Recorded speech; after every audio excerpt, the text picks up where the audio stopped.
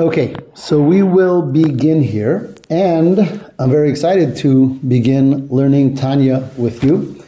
Tanya, as you know, is the most foundational work of definitely Chabad Hasidus, arguably of Hasidus in general. But it's if you're connected to Chabad in any way, you've learned Tanya in one form or another, one day or another, and it's a sefer that we learn constantly in Chabad. It's the only sefer of Chabad Hasidus that the custom is to learn every single day. Right? The Tanya is split up in a way that you can learn the entire Tanya every year, and that's part of the Chitas studies. And it's, as I said, it's as foundational as you can get as far as Chabad Hasidus is concerned. So before we begin, and again, the plan is, God willing, to try to cover the concepts of one chapter per week of Tanya. That's the plan. We'll see how it works in Mitzvah Hashem. But before on today, I want to give a little bit of an introduction. And perhaps the things I'm going to say are known to many of you, but nevertheless, a basic introduction to Tanya and to Hasidus in general, in short. So, Hasidus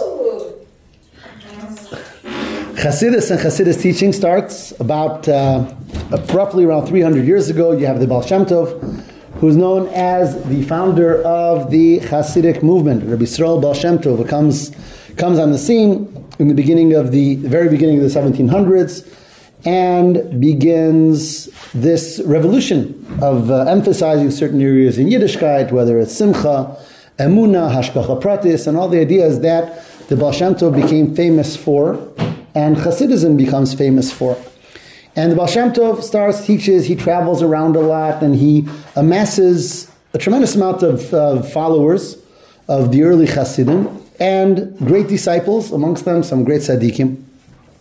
But when the Baal Shem Tov passes away, 1760, on Shavuos, he is going to be succeeded by the greatest of his disciples, and that is Reb Dov Ber, the Maggid of Mezrich. Reb Dov Ber, called the Mezricher Maggid.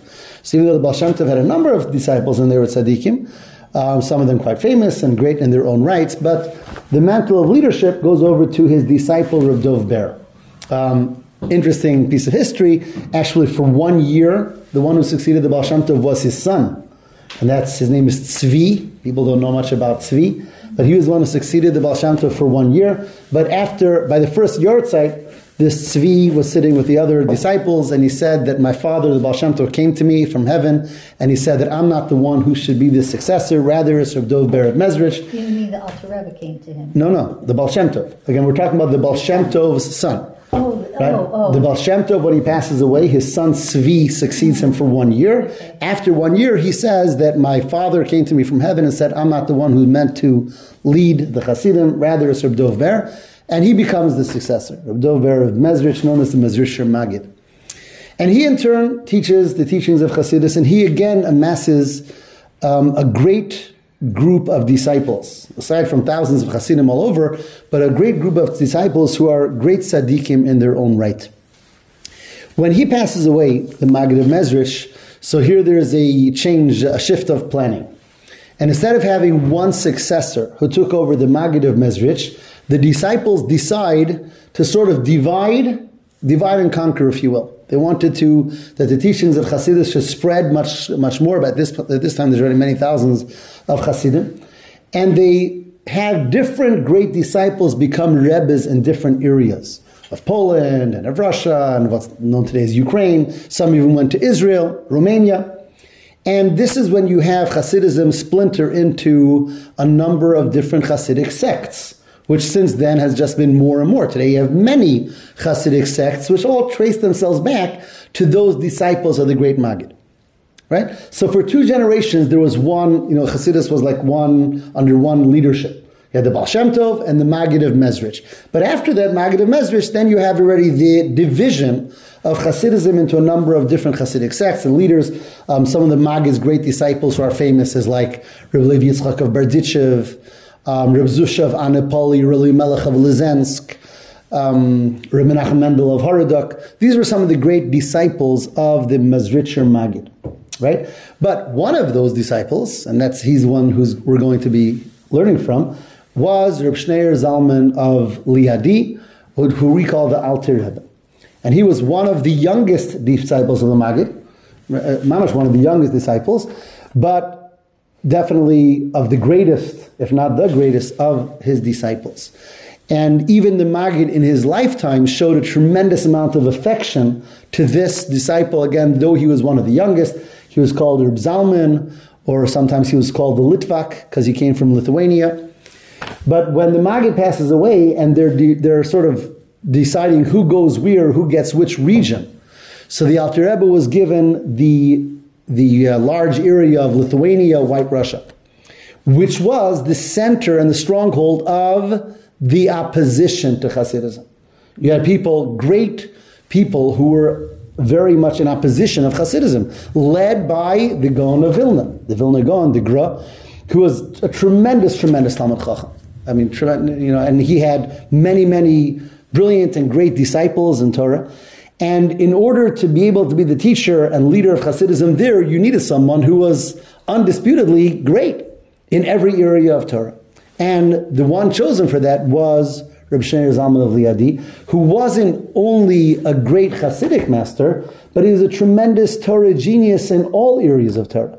In fact, the Alter Rebbe who wrote the Tanya also wrote a Shulchan Aruch. And that was commissioned by the Maggid himself. The Mezritcher Maggid, of all his disciples, chooses the Alter Rebbe to write this halachic, compendium of Shulchan Aruch. So the Alter Rebbe was therefore chosen to be the leader of Hasidim, even in those areas of, again, where the stronghold of the opposition to Hasidism was based. And that's where he begins. But, so although he's one of the disciples of the Maggid and becomes one of the Rebbes, nevertheless he develops an approach that's going to be different even than all of his colleagues. And what set the Alter Rebbe apart? What made his approach different? So he called his branch of Hasidism, he called it Chabad. And Chabad stands for, of course, Chachma Bina Das, which means wisdom, understanding, and knowledge. And that is because it was the Alter Rebbe's Shita. It was his belief that even the deepest ideas of mysticism and Hasidus have to be studied and learnt and comprehended. And it wasn't only just about being inspired and being invigorated, but it was about learning and methodically learning and understanding all of these teachings of the Maggid and the Baal Shem Tov. And in that way, he really was different than his colleagues. Because most of the Hasidic masters, at least of that time, they were of the opinion that Hasidism is much more about being inspired and being uplifted and being spiritual, but not so much study and learning and deep mamorim and so on. That wasn't the way of the other Hasidic masters. So the Alter Rebbe begins this Hasidic branch, if you will, called Chabad, and based on learning and understanding and intellectually trying to absorb the teachings of Hasidus. And this became his way, and the Alter Rebbe wrote many books in his lifetime, as did all of his successors. All of the successors of Chabad were prolific teachers and writers who wrote many books of Hasidus. So the Chabad Hasidic library has hundreds and hundreds of books. Whereas other Hasidic libraries might have 1 or 2 or 3 because they didn't believe that that's what Hasidus was supposed to be. So there was a deep internal debate, if you will, about how Hasidus should be taught. Is it more of inspiration and, let the tzaddik do the learning and everyone else was being inspired and uplifted and so on? And Hasidus Chabad was always about learning and understanding these teachings of Hasidus. So that was the Alter Rebbe who really began that in his branch, again, of Hasidus. Okay? Now, although the Alter Rebbe wrote many books of Hasidus, there's an entire shelf or 2 shelves of the Alter Rebbe's books, there's no question what his magnum opus was, and that was the book of Tanya. And he worked on it for many years. And it's not even such a big book. There are other books that he wrote that are 2, 3, 4 times the size of Tanya. Tanya is not a huge book. I'm holding in my hand here the entire Tanya. I'm holding a very special Tanya, which I'll tell you about soon. But the Alter Rebbe spends many years writing and perfecting the book of Tanya until it's printed in 1797. Right before the year 1800 is where Tanya is printed for the very first time. Now, what year was that? 1797 is when Tanya is printed for the first time. There was manuscripts that were going around beforehand because it came out, there's a chapter here, a chapter there, but collected and cohesively put out as one book, one sefer, that was in 1797 when the Alter Rebbe printed the Tanya for the first time. Now, the book of Tanya itself is really made up of 5 books, 5 sections. There are 5 sections to Tanya. Interestingly, and something that people sometimes miss over, is that the Tanya, initially, when the Alter Rebbe wrote the Tanya, it was only 3 sections. And the additional 2 were added by his sons. Right? But I want to explain. The first section of Tanya is typically called Likutei Amorim. Literally that means a collection of sayings. That's the first and most famous section of Tanya. That's the one that everyone learns, or learns first. The first section, and that is 53 chapters long. Likutei Amorim, the first section of Tanya, 53 chapters. The second section of Tanya is called Shar HaYichud V'Ha'emunah, which literally means the gate to the understanding of the oneness of Hashem and the faith in Hashem. Yichud and Emunah. Yichud is Achdus, the oneness of Hashem, and the faith, the Emunah in Hashem. That's the second section of Tanya, much more esoteric, and that's 12 chapters long. The third section of Tanya is called Igeres HaTshuva. Literally that means the letter of Tshuva, of repentance. And that's also 12 chapters long, and that focuses on Tshuva, from a halachic perspective, but more so from an esoteric perspective. That's the first 3, right? Again, Likutei Amorim, the 53 chapters, Igeres Shar Yichud Ve'emunah, the 12 chapters, and Igeres HaTshuva, which is again 12 chapters. These 3 were Tanya that the Alter Rebbe published. When the Alter Rebbe published it again, it was a book of these 3 sections of Likutei Amorim, Shar Yichud Ve'emunah, and Igeres HaTshuva. Then, after the Alter Rebbe passed away, his sons, led by his successor of Dover, known as the Mittler Rebbe, and his 2 brothers, they decided to add to Tanya from the Alter Rebbe's writings. So they added section 4, and they call that Igeres HaKodesh, which means holy letters, and that's exactly what it is. It's a compilation of letters of the Alter Rebbe that they chose to be letters that have importance for everyone, and basic general messages.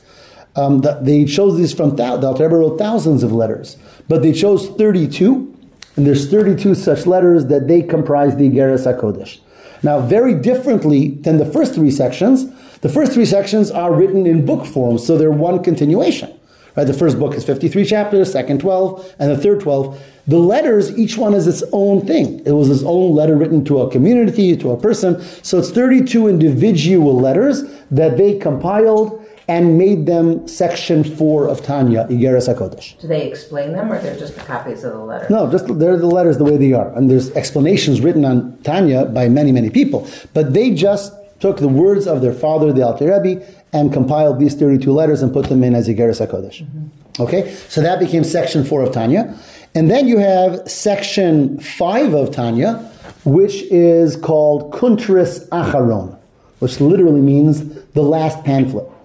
And what it is a number of essays that the Alter Rebbe wrote that are very Kabbalistic, very difficult typically, and they are explanations on things that he had written in the first section of Tanya. So it's a number of Kabbalistic essays explaining the Kabbalah behind things that he said in the first section of Tanya, and this is by far the hardest part of Tanya, and this is what they added as part 5, section 5 of Tanya. So this, after they added, it just became part of Tanya. So as far as we know, it's Tanya. And again, so this one book that I'm holding contains all 5 of those sections. Likutei Amorim, Shar Yichud Ve'emunah, Igeres HaTshuva, Igeres HaKodesh, Kuntris Acharon. And when I said before that there's a study system of learning a piece of Tanya every day and finishing the entire Sefer in 1 year, that includes all 5 sections of Tanya, from Likutei Amorim through Kuntris Acharon, and together they comprise this Sefer called Tanya. Okay? Now, why is Tanya called Tanya? What does the name Tanya even mean?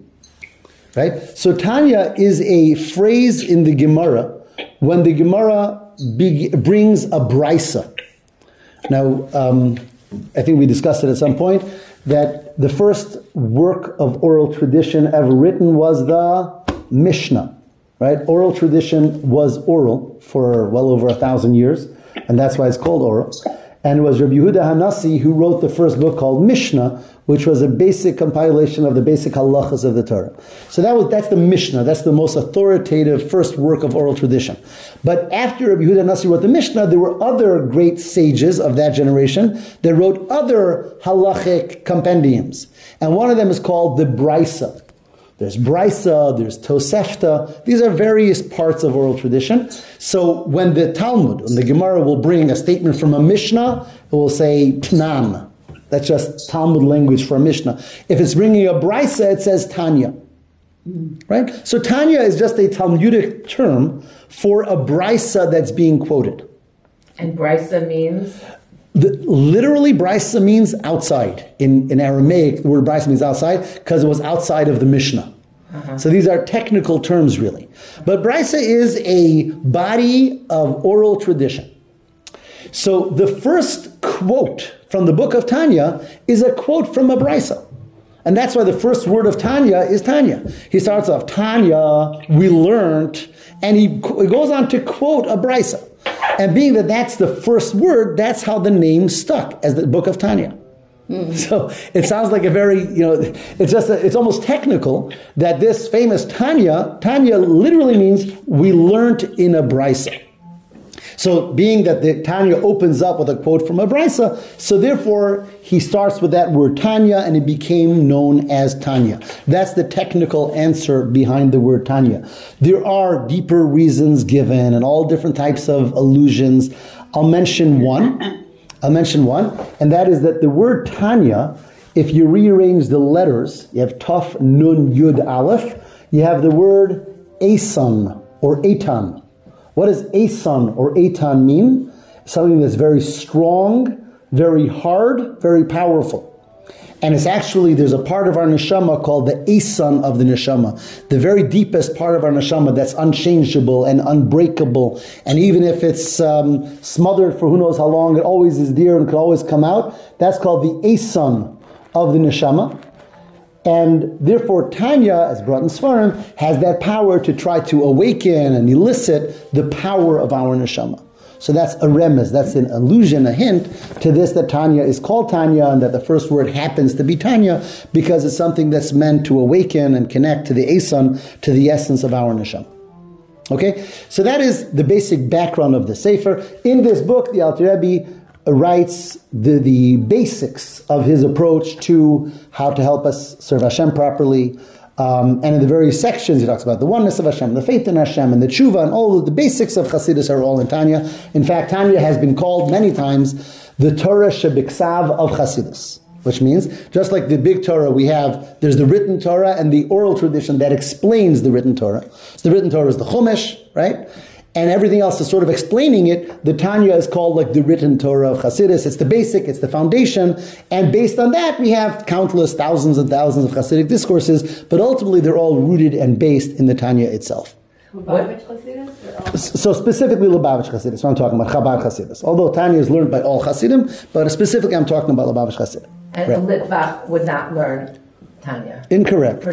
Incorrect. I mean, not that they would or would. I'm just saying typically. So it's a book of Chassidus, but Tanya, I can't talk for everyone, is accepted as a holy and powerful sefer amongst all Klal Yisrael, as far as I know. Again, nobody can talk for everybody, but I come from a family that's mostly not Chabad, mostly Litvish families, and Tanya is a sefer that's held in the highest regard. Of course, a Chabad Chassid learns Tanya every day and so on and so forth, and that's a Chabad thing. Right. But the fact that it is a sefer of tremendous power and clarity and helps a person serve Hashem is something that it's out there. It's not a hidden sefer at all.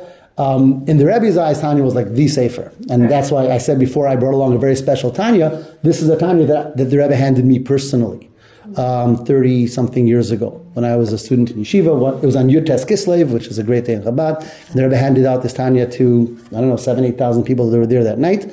And I don't use it every day, but for our first Tanya class, I brought it along. And that's the Tanya, right? The Rebbe was also for printing a Tanya in every city. There was like a tremendous kedusha that the Rebbe associated with the Tanyas. And that's the sefer we're going to focus on. Yes? Quick question. Sure. So the Shnei Zalman didn't name the book Tanya. That's what it ended up being called, or he actually named it that? So that's an interesting question. I don't know that he called it Tanya. He called it Sefer Shel Beinanim, the book of the Beinani, which we'll discuss. He called it Likutei Amorim, a collection of sayings. I'm not sure when the first time Tanya was actually called the Tanya. It's an interesting question. On the Tanya that I'm showing you, it says here Likutei Amorim, Tanya. But who was the first one who called it Tanya? I don't know. He definitely started it with the word Tanya, but as far as the name sticking, I don't know the answer to that question. Okay. On the title page of Tanya, the Alter Rebbe writes, he says, I'm calling this book the book of the Beinani, the book of the intermediate, middle person, regular person. We're going to talk a lot about that as we get into the chapters. But the Tanya is focused on being there for the regular person, the average person, which in simple words means the person who struggles, which is the vast majority of people who struggle, and they have positive and negative and inclinations and struggles, and the Tanya is focused and geared to the struggler. Now, interestingly, the Alter Rebbe also wrote, or at least began writing, a book that he called Sefer Shel Tzadikim, a book for the tzaddik, who's on a whole different level. How many of you here have read that book?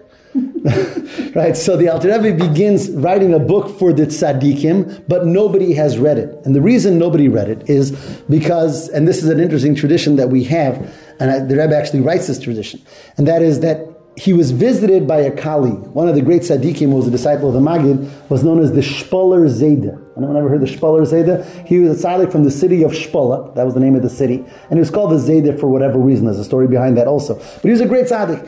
And he happens to visit the Alter Rebbe, where the Alter Rebbe lives, in Liadi. And he comes and he called him by his first name, because he knew him, Zalman. He says, I know that you've begun writing a book for tzaddikim. I want you to know the world is not worthy of this book. We don't need it. And in fact, I'm going to go to heaven together with this book.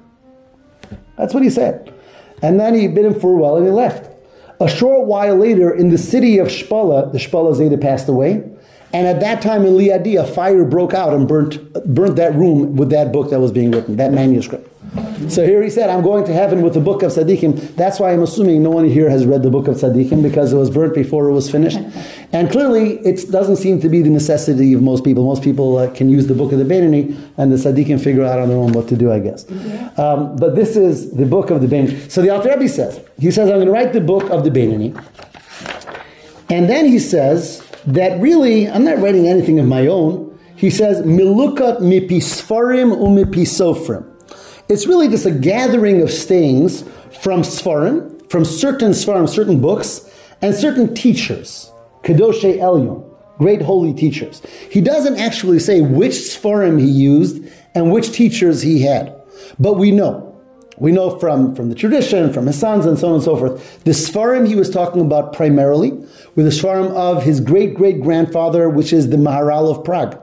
Right? The Maharal of Prague, famously, was this great Rav and great Mekubal, and wrote many great Sfarim, and he was the great-great-grandfather of the Alter Rebbe, son after son. We know that. We know their sons.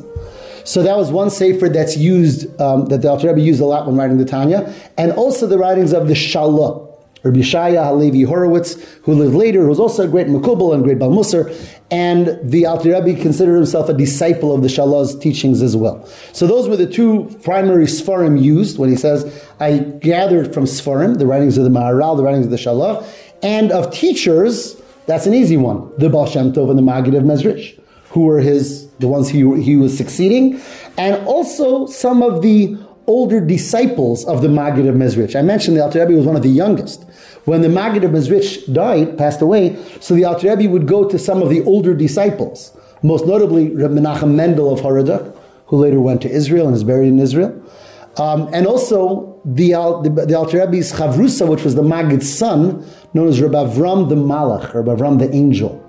And the reason he was called Ram the Angel is because he was a person who just was 100% spiritual and everything, and like an angel. But he was a study partner of the Alter Rebbe. So when the Alter Rebbe talks about his teachers, he's talking about the Baal Shem Tov, the Maggid of Mezrich, Rabbi Menachem Mendel of Haradok, and Rabbi Avram the Malach. But he says, so I'm writing this the Sefer, and again, the Alter Rebbe in his humility says, I'm just gathering things. What's written in Sfarim, what I heard from teachers. But then he says, this entire Sefer is based on one pasuk in the Torah. Which pasuk? Which is the pasuk. The Alter Rebbe says the whole book of Tanya is there to really explain one pasuk. And that is a pasuk in the Torah portion of Nitzavim. Moshe Rabbeinu is standing with the Jewish people before they're off to go into Eretz Yisrael. And Moshe Rabbeinu says, oftentimes we think that Torah mitzvahs is hard. It's difficult. How can I do it? There's so many rules. There's so many things. It's very hard. And Moshe Rabbeinu says, don't say that. He says, Lo b'shamayim Torah is not in heaven, lo me'ever ayam. Rather, and this is the famous pasuk, Ki karov elecha hadavar ma'od. It's very close to you. It's very accessible. It's very attainable. Beficha, verbally, bilvavcha, emotionally, la'asaisai, in action. In other words, to serve Hashem, verbally, which means the word verbally is the words of tefillah and the words of Torah, emotionally, feelings of avas Hashem and yiras Hashem, la'asoso, action, to do all the mitzvahs, says Moshe Rabbeinu, it's close, it's in your hands, it's in your grasp, it's accessible, it's attainable. Never think, I can't do this, it's impossible, it's way out there, it's not for me. No, kikaro v'lecha. That's what Moshe Rabbeinu was saying. So it's a beautiful pasuk, but still, sometimes it doesn't feel that way. It doesn't feel like it's always so accessible. See, the Alter Rebbe says, that's why I'm writing Tanya. Levayer hetev, to explain well, eich hu karov ma'od. How is it really very much within our grasp, each and every one of us at every point in time, to fulfill and to be exactly the way the Torah wants from us every day of our life, how that's karov ma'od. And that's what I'm writing this Sefer for. Of all the 5 books of Chumash, he says, this pasuk is what I want you to understand. How it's karov alecha adavar ma'od. And then he adds something very interesting, and he says, I'm going to explain this to you, b'derach arucha uktsara. In a long and short way, be'ezras Hashem Yisbarach, with the help of Hashem, blessed be He. And of course, if there's a sefer, there's got to be something cryptic there. What does that mean? I'm going to explain it to you in a long, short way.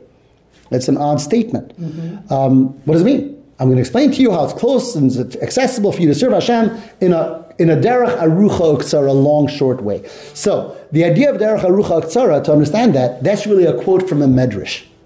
The medrash says that there was one of the sages of the Talmud was coming towards Yerushalayim. And he was coming to Yerushalayim, he was talking about the smart kids of Yerushalayim. Some people might call them smart Alex. But he said, he was coming towards and he sees a child, and he sees there's a fork in the way, there's 2 ways to go. And he asks the child, which way is closer? Which way is the better way to get to Yerushalayim? And the child says, well, this way is shorter but longer, that's longer but shorter. Right? That's how kids were in the olden days. So he said, this way is, so the tzaddik went in the way that he said is shorter but longer. So he went. And after a while he comes back and he says, well, there was thorns and there was bushes and there was all types of challenge, obstacles. And lights. Right? And he says, that's ridiculous. So the child said, well, didn't you listen? I said, this way is shorter, but it's longer. It's shorter in distance, but it's longer because you're not secure. I don't know if you're going to get there. The other way is longer, but it's a paved path. You're going to get there. So the Alter Rebbe says, I want to teach you how to serve Hashem in a way that's longer and shorter. What did he mean? What he meant is the following. Sometimes, in order to do the right thing, we're looking for a quick fix. And quick fixes sometimes work very well for a few minutes. Right? We get all inspired and we'll do it and whatever, and we're inspired. And the Alter Rebbe says that's short, it's quick, it's easy, but it's long because it's not sustainable and it's not safe and it's not secure. I don't know how long it's going to last. And that's not the way I want to teach. And this really follows the Alter Rebbe's approach, that he wants us to learn the ideas and understand it, and not just get inspired and uplifted and feeling spiritual. He wanted something that was more difficult, will take more time, but something that he said, if you do this, you're going to get there. It's going to be yours. You're going to understand it, you're going to relate to it, and something you'll always have. And that's what he meant when he says, I want to teach you how to fulfill, or how the Torah is easy to fulfill, or close and accessible and attainable, but I want to explain it to you, b'derech harucha uktsara, in this long and short way. Be'ezras Hashem Yisbarach, with the help of Hashem. That's the title page. That's his words that he wrote of what his goal and purpose of Tanya is, to make Yiddishkeit accessible, attainable on every level. Now, going back to the pasuk, to the verse that he said he wants to talk about, is Kikaro Velacha, right? It's close to us. But there's three words that pasuk uses. It says that the serving Hashem is close to us, Beficha, verbally, Bilvavcha, emotionally, and La'asoso is action. And he wants to explain how all of them are within our grasp and attainable. Which is the biggest challenge of the three? Emotion. Right? The verbal, the emotion, or the action? Emotion. So I have one vote for emotion. Action. Action. Action. Oh, two I would actions. say action too. Oh my gosh. I'm overwhelmed. Yeah. I just think actions are easy, like. Not for me. Personality thing. Okay, one thing we don't do, this is not a confessional, right? We don't do that. That's the answer. Okay, so typically, although I understand, and always by every table there's going to be different people saying different answers, from the Tanya perspective, the one that's most challenging is the emotion one. And the reason for that is because actions, we can always do something whether we're in the mood or not. Right? We all do things every day that we're not in the mood of doing, but we have to. If that's my job, I got to show up and do it. I don't need to be in the mood to do what I have to do. I mean, it's sometimes I like doing it, sometimes I don't, but to do it, I got to do it. We know that we got to do things even when we don't. And the same thing is with saying things. We all know that we sometimes say things whether we are or aren't in the mood. Emotions, it's hard to feel it if I don't feel it. Right? Emotions are much more internal. Actions are external. So though I do understand people are saying, yeah, but sometimes it's hard to always do external things. And I understand that. But yet, when it comes to action, we have the ability to tell ourselves, listen, this has to be done because A, B, C, D, and I'm going to do it. But to say, oh, I'm going to start liking something or disliking something or loving Hashem or fearing Hashem, these are things that require a certain level of internal work. So therefore, although the Tanya talks about all three, again, in the 53 chapters of Tanya ahead of us, he talks about emotions, and he talks about actions, and he talks about verbal, but there is an emphasis in Tanya in helping us also create and nurture our emotional relationships with Hashem. Because the mitzvahs of the Torah, although the majority of the mitzvahs are action-based, but there's also mitzvahs of love of Hashem and fear of Hashem and simcha and bitachon, which these are feelings and emotions. And throughout the work of Tanya, he weaves back and forth and comes back to the emotions many, many times. But as he says in the opening, they're all there and they're all important and they're all part of this pasuk that Moshe Rabbeinu tells us. And he says that this is what Tanya is here to explain, how indeed it is close to us, again, in that longer, shorter way. Okay? Could I just say, Yes.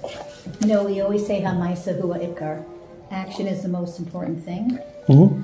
And I was thinking, like, at this time, with everything that's going on, like, I know for myself, like I kind of, sometimes I just put my feelings to the side and I say, the most important thing now is say your Tehillim, get tzedakah, do as many mitzvahs as possible, because sometimes if you let your emotions take over, then you can get, like, chas v'shalom, paralyzed. Sure. So, like, it's interesting how, like, I always think I always think that way, because sometimes if we wait for our emotions to kick in, it might take so long. Right.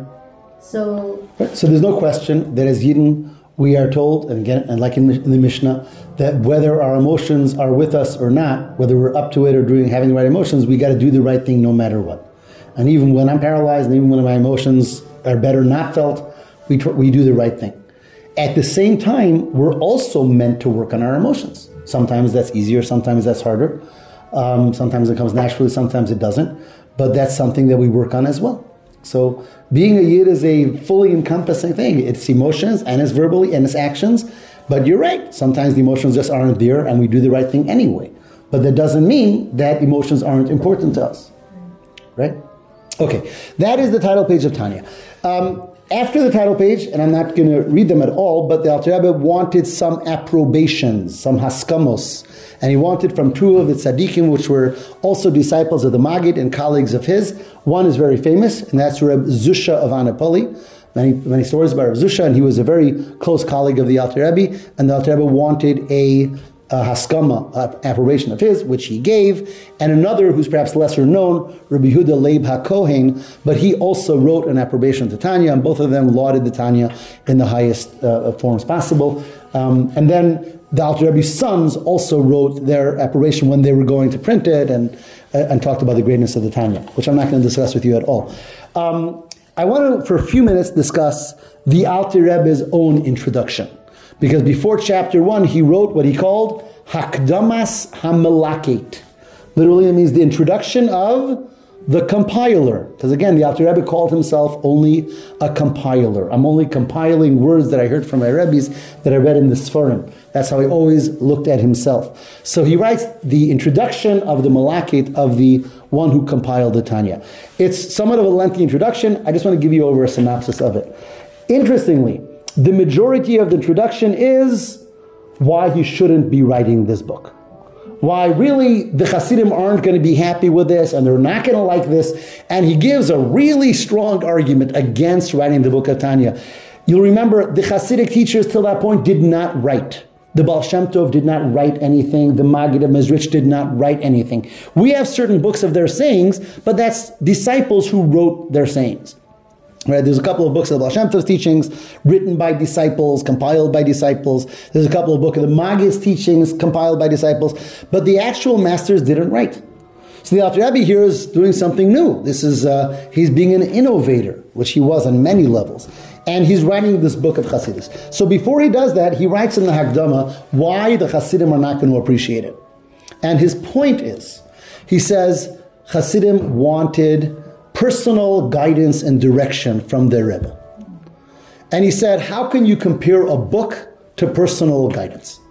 After all, a book is one book written for everyone, and it's up to everyone to read it and understand it based on their perspective and based on their feeling and based on their way of understanding things. All of us know that two people can read the same story and come out with two different pictures of what happened.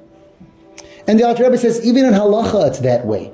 Even in halacha, there's so many arguments and machlokas in halacha. That means even in Jewish law, there's different perspectives and different ways of understanding. Everything comes from the same Moshe Rabbeinu, but yet, differences of opinion, differences of understanding. So if that's true in halacha, how much more so when we're talking about more internal stuff and trying to help us serve Hashem properly and the duties of the heart. There's so much room for personal bias and personal understanding and leaning and perspective. And therefore the Alter Rebbe says that the Hasidim aren't going to want this. I'm writing a book, I know I'm going to be up to against resistance. They're not going to want this. They're going to say, this cannot be instead of the direction and personal guidance that we were used to from the Rebbes. And I'm saying that, in short, he sort of builds that based on Gemaras and based on Midrashim, and he really makes the point very, very powerfully. So then why did he write the book? So he goes on to say, and he says something very, very amazing. He says, this is not a regular book. He says, I'm writing this to people who I know. People who for years and years have been pouring out their heart to me. And they've been telling me what they're going through. And I'm directing my personalized answers to them through the pages of this Sefer. That's what he says. He says, I don't want you to look at this as just like, I thought up a bunch of nice ideas and I'm writing a book and put it on the shelf and learn. He says, that's not what it is. It's a book of directed answers based on everything that I've heard from you, from Hasidim, from followers over the many years that I've been teaching. And I'm putting all of those answers to you in book form. And he says something very amazing. He says, okay, and he says, and all of the answers to the questions you're going to ask are there. Then he says, but what if someone reads the whole book and he doesn't find an answer to their personal question? So what might the Alter Rebbe say? Try another book, right? He says, no. He says, they're definitely there. And he says, take the book to the elders of your city, to the wiser people, have them help you find your answer in this book. And that's where the concept of a mashpia, of a spiritual guide mentor, became so central to Chassidus. Specifically Chabad Chassidus, because right in the first book, in the introduction to the first book, the Alter Rebbe is telling you, I'm giving you the answers. Sometimes you might not find it. Bring it to someone who knows a little more. And then he turns to them and he says, and to you, the elders of the communities, I'm asking you, don't be humble. If a person comes to ask, it's your responsibility to find the answers for them and help them. And he says, when you help someone else, you'll be helped yourself. He'll help you in the areas that you're struggling. And the Alter Rebbe right here in this Hakdama gives this hierarchy. He says, the answers are there. I'm putting the answers there for you to have. And if you don't find it, ask someone for help finding it. Now, here we have the interesting thing. On the one hand, the Alter Rebbe is approaching this with the ultimate humility, and he's only the compiler, and all he's doing is giving over things. On the other hand, he has what's the word I'm looking for? Well, in Yiddishkeit it's called, in Yiddish it's the Breitkeit. He has that, That breath? the Breath. The breadth, I guess, to say, I am giving you all of your answers in this book. Now, one could argue and say, well, he only said it to the people who I knew. So maybe it was just one generational. Right? And the Rebbe talks about this. The Rebbe says, I'm answering the questions to all of the people who I knew who poured out their hearts to me. Well, the Rebbe didn't know me. He lived 200 years ago. Right? We all have the same questions. I'm sorry. Ultimately, like human beings have you're right. So that's one answer. But the Rebbe says, no, that's the power of Tanya. The power of Tanya was that the Alter Rebbe invested this tremendously holy power in it. That he says, I am going to give the answers to the questions that people have in Avodas Hashem. That anything that might disturb you, and questions that you might have of how to do it and where to do it, he says, I am inserting this into the Sefer. And as I said, there's no Sefer that became like Tanya in all of the hundreds and hundreds and hundreds of such Sfarim that are as learned and as sought out. And today you have the Shluchim in 4 corners of the earth, and people come to learn some Chassidus.